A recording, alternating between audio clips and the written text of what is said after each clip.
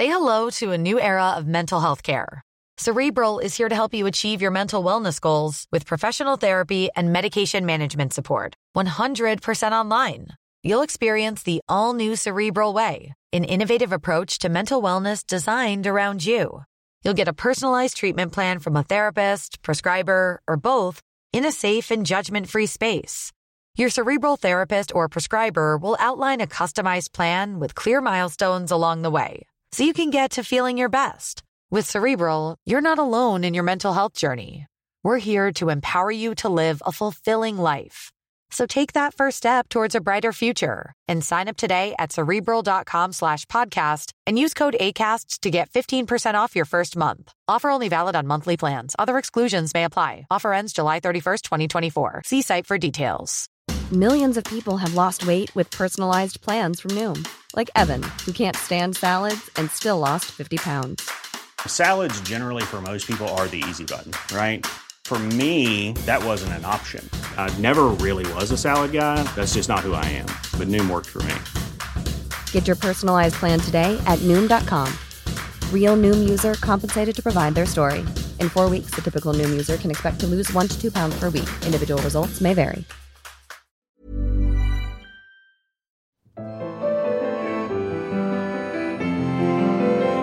Hello and welcome to My Favourite Work of Art with me, Dr. Laura Jane Foley.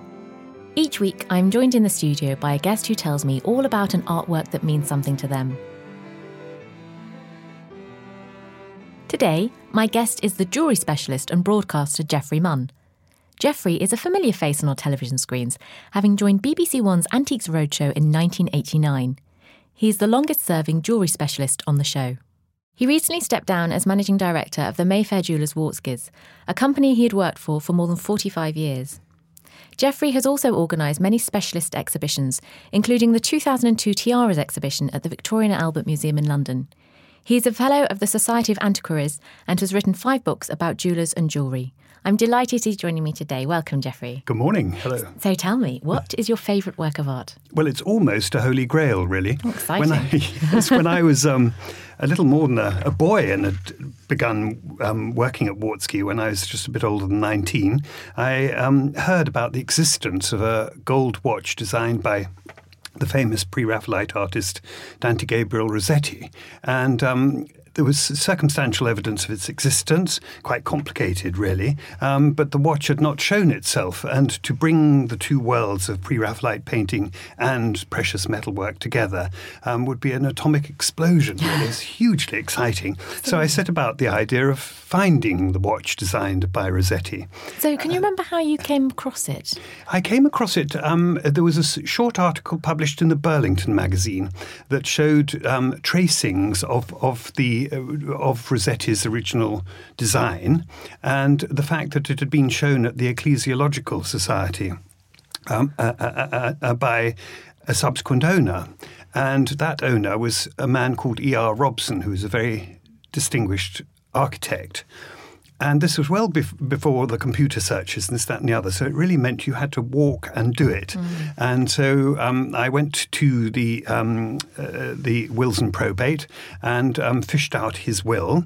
And the first line of the will said, "I leave my Rossetti watch to my daughter Alatia Robson."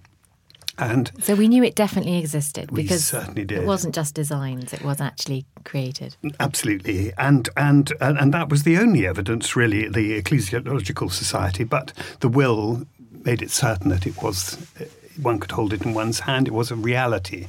And Alatia Robson was his daughter. And so back to wills and probate, fished out her will.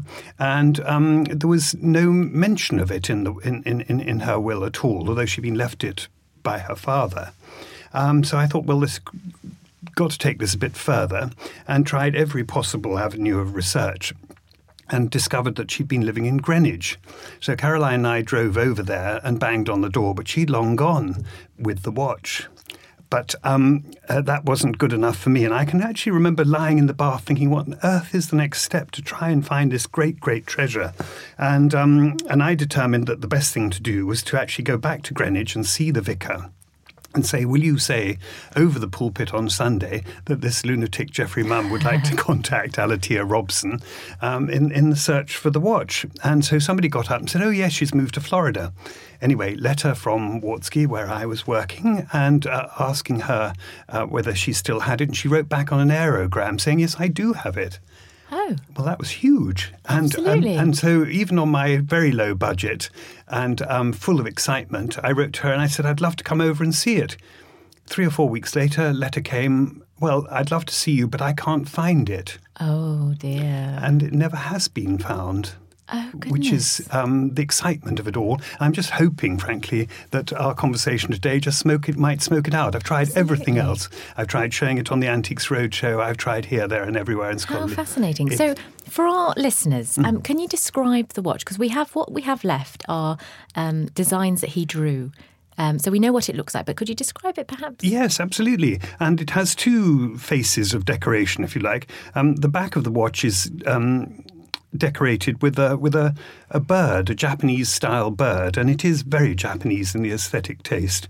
And it's very significant to the provenance of the watch. But the real clue to it is when you open the watch, the dial, the rather conventional dial, centres on a portrait of the sun and the moon, personifications of the sun and the moon.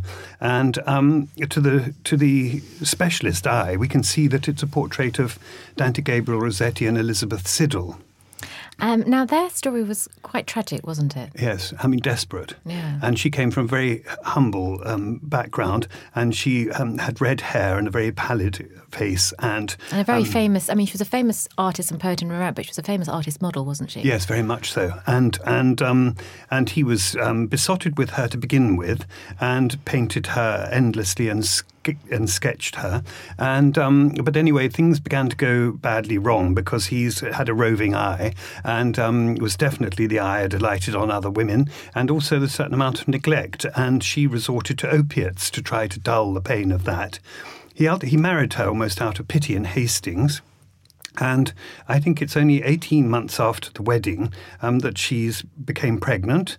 And then even more tragedy, possibly the result of the opiates, the child was dead in her womb.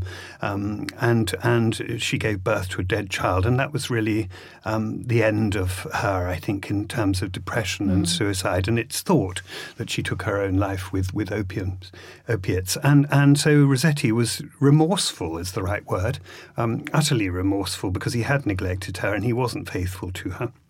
And he immediately embarked on a commemoration, which was this watch. So it was absolutely loaded with emotional content and excitement for me.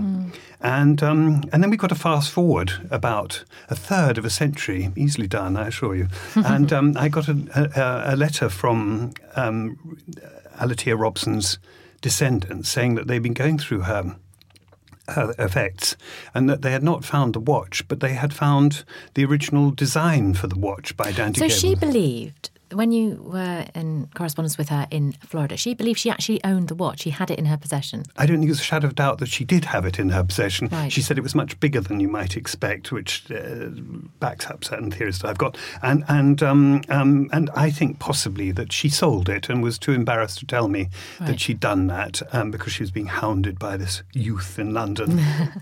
So fast forward anyway, and then the family said we found the original design by Dante Gabriel Rossetti for the watch, and we don't know what to do with it. And they invited me to buy it from them, and I was thrilled. And so I have it, and it stimulated another surge of research, if you like. And it is a long story cut short, but it seems almost absolutely certain that the watch was conceived for his own use, and it was made within 4 months of Elizabeth Siddal's death, which was possible in the 19th century. And later on, a photograph emerged of the watch in the family, and we can see that it doesn't meet Rossetti's specifications in the design, that it's altogether cruder. Elizabeth Siddal looks like a man. Rossetti looks rather hopeless. All kinds of things have gone wrong. And so I think that when it was delivered to him, only months after Elizabeth Siddal's death, there was probably a blazing row with Morris and Co., who had made it, because it didn't work for him. Right. And I think he foisted it onto E.R. Robson, the architect, in order to get away from it, yes. and probably receive money for it, because he was very famous. And poor old Robson thought it was the bee's knees for the rest of his life, and wrote a little sonnet devoted to the watch. So anyone out there, please, if you have a watch with the sun and the moon on the dial, and if you have the Japanese emblem of death, the ho-ho bird on the other side in black enamel, I want you to get in touch, and rather quickly. So how long has this been... You've been fixated with it. How long has it been? It is a fixation, and it's got to be at least 40 years. And I think one day it will. It will turn up, because it's that sense, isn't it, of people having something in their collection, they're not sure what it is. Yes. And then they need to go and sell it. And then at that point, hopefully... Yes. Yes, somebody alarm bells will ring and someone will say, Geoffrey Munn. Well, I hope so. And it'll be a watch specialist who identifies it, I hope. But it's a strange phenomenon, because as a watch, it's not, as a movement, it's not even particularly distinguished. It's made of gold, which is slightly the enemy. It could even have been melted, because 19th century things were held in such poor regard. But it is the crystallization of the pre-Raphaelite movement. It actually, time flies, but love remains. It's an emblem of death, the most tragic relationship in the pre-Raphaelite world. And it involves... And all that symbolism as well. Yes. It's a perfect pre-Raphaelite item, Completely. Isn't it? But you, of course, own the sketch by Rossetti's hand. I do, yes. So in a sense, that's the true artwork by Rossetti, because this is just as you say, it's not, perhaps because of the photograph you saw, it's not actually a very good likeness for the drawing that Rossetti did. Well, that is very perceptive of you, and it did dawn on me, actually, when I received it, that this was altogether a more autograph object. Absolutely. This is from the hand of Rossetti. It's annotated by him with very specific instructions, and it was then given to Morris and Co. to make. They farmed it out to somebody else. Disastrous results. So in a sense, the design is more the Rossetti watch than the Rossetti watch is itself. So can you remember when you first became interested in jewellery and art? Well, it's a rather curious circumstance, really, because I wanted to go to university to read English, but in those days you had to have dazzlingly good grades at A-level, and I didn't get them, and I was pretty despondent. And then the mother of a friend of mine said, you better look in the personal column of the Daily Telegraph, where there's an interesting advertisement, and it said, assistant required in well-known antique shop. And I'd only been to London 3 times in my life. I didn't know where Piccadilly Circus was. I'd never met a vagrant. And I was a lettuce leaf in every other department. And then I was thrown into this extraordinary environment of Wartsky in Regent Street in those days, which was hugely exciting. And I had a great busby of black hair and a beard. It's all very sort of faded hippie stuff. And 3 days into my work, I opened the door, and it was King Constantine of Greece. It was King Constantine of Greece. And that was the baptism of royal fire for me. Absolutely, because it's a firm very much associated with the royal family. Yeah. I mean, I believe Catherine Middleton, as she was, had her wedding ring made by you, is that correct? Absolutely, by Wartsky, yeah. And it was made of Welsh gold. Wales is a principality. We're in a United Kingdom, so there's a very subtle distinction there, that Wales is not a kingdom. And in order to draw the principality into the United Kingdom, there are all kinds of covert references made left, right and centre. He's Prince of Wales, but also the use of Welsh gold brings Wales into the United Kingdom thoroughly and completely. The royal family are very keen to make that point. So how does it work when a member of the royal family comes to a jeweller's with a commission? Well, the thing is, I'm going to go all discreet now. No, there are certain lines it's not clever to cross. But patronage, royal patronage has always been hugely important to... But are they personally involved, or is it something that is their assistants do? No, I think the patronage of all members of the royal family going back in deepest antiquity has been a nice distraction. And the Fabergé things, for which the royal collection is very famous and which Wartsky is famous for, and vicariously a tiny bit me. That was a pleasure for Queen Alexandra particularly to receive Fabergé objects from her sister, the Empress of Russia. Gave her at Christmas these little hard stone animals and flowers, and the royal collection is very rich as a result. And Fabergé even opened a branch of his firm in London to furnish the court of King Edward VII and Queen Alexandra. So the point about royal patronage is that it's hugely important in art. Queen Victoria and Prince Albert were fascinated by paintings and sculpture, and they never stopped commissioning things, and they were very firm in their stipulations too. Queen Victoria was said to have approached one painting, a massive oil painting, and of a scene where she had been present. And it had obviously taken years to bring it to fruition with sketches and this huge canvas, and went up to her and said, well, it's not how I remember it at all. Disaster. So did your interest really begin with working with Wartskys? Or when you grew up, was there interest in art and antiques at home? Oh, very much. Yeah. I mean, actually, there was no money at all. My father was in the Navy. He never earned more than £3,000 a year. So there was no idea of collecting anything at all serious. And I did go into Brighton, sort of rootling around and finding some interesting things. But as for jewellery, I thought, well, no, that's no good at all. That's like an extension of lingerie, really.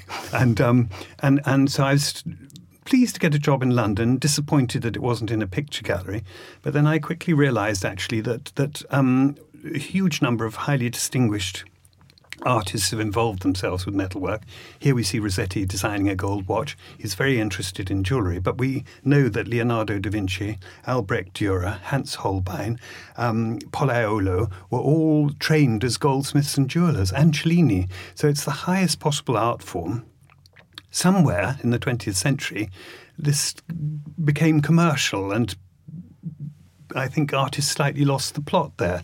But it is a very high art form, and it's brought into show in if you go to the National Gallery and look at the primitive paintings, the medieval and Renaissance paintings, you'll see the owners of the jewellery are showing you their things on their hand, because every single stone has an emblematic function. I wanted to ask about the Rossetti watch. Is it the only example of jewellery that he created, he designed? Well, it is the only one from Rossetti, but he had a collection of antique jewellery that he used in his paintings, and there was one in the form of a seed pearl shell that he was very keen to represent, and sometimes he would swap the colours. So the Chinese kingfisher feather jewellery is iridescent blue and green, but in his paintings he turns it red because it suits him. So they're props. But as for designing it, I think this is the only thing we can say that he designed in precious metalwork. But not so Edward Burne-Jones. He was very, very keen on jewellery and made several experiments. Most of them disastrous, I have to say. Well, Geoffrey, thank you so much for coming in and sharing that fascinating story. And I do hope that anybody listening goes and has a root around in their grandmother's drawers. Well, I shouldn't have said that. Their grandmother's chest of drawers. Yeah. And has a look and sees if they can find this fascinating watch. Thanks so much for coming in, Geoffrey. Well, great pleasure, obviously. Thank you very much. Thank you. Today we were talking about a watch designed in 1862 by painter and poet Dante Gabriel Rossetti in tribute to his late wife, Elizabeth Siddal, an artist, poet and model. Rossetti was born in 1828 and died aged 53 in 1882. He was a founding member of the Pre-Raphaelite Brotherhood, a group of English painters, poets and critics who were fascinated by medieval culture and sought a return to the art of Raphael and his predecessors. The watch design is full of the rich symbolism of mythology so associated with the Pre-Raphaelites. Whilst we know that the watch dial and movement were made by cousins Matthews and Thorpe in London and the watch case by Robert Gideon Macaire of Clerkenwell, the watch itself is missing. All that remains are Rossetti's initial sketches for the watch, copies of which can be found in the collection at Birmingham Museum and Art Gallery. If you would like to see the work of art we were discussing this week, or carry on the conversation further, you can find me on Twitter at Laura Jane Foley. And if you want to discuss a show, please use the hashtag #MyFavouriteWorkOfArt. The show was recorded at Wise Budder in London and was edited by Liam Clayton. The title music is Blue from Colours by Dimitri Scarlato. I hope you'll be able to join me next time. Goodbye.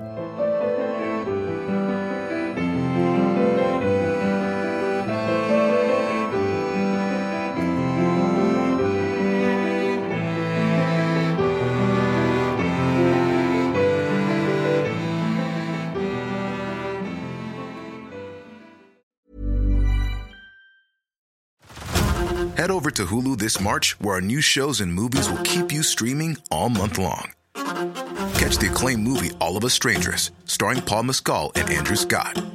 Stream the new Hulu original limited series We Were the Lucky Ones with Joey King and Logan Lerman. And don't forget about Grey's Anatomy. Every Grey's episode ever is now streaming on Hulu. So, what are you waiting for? Go stream something new on Hulu.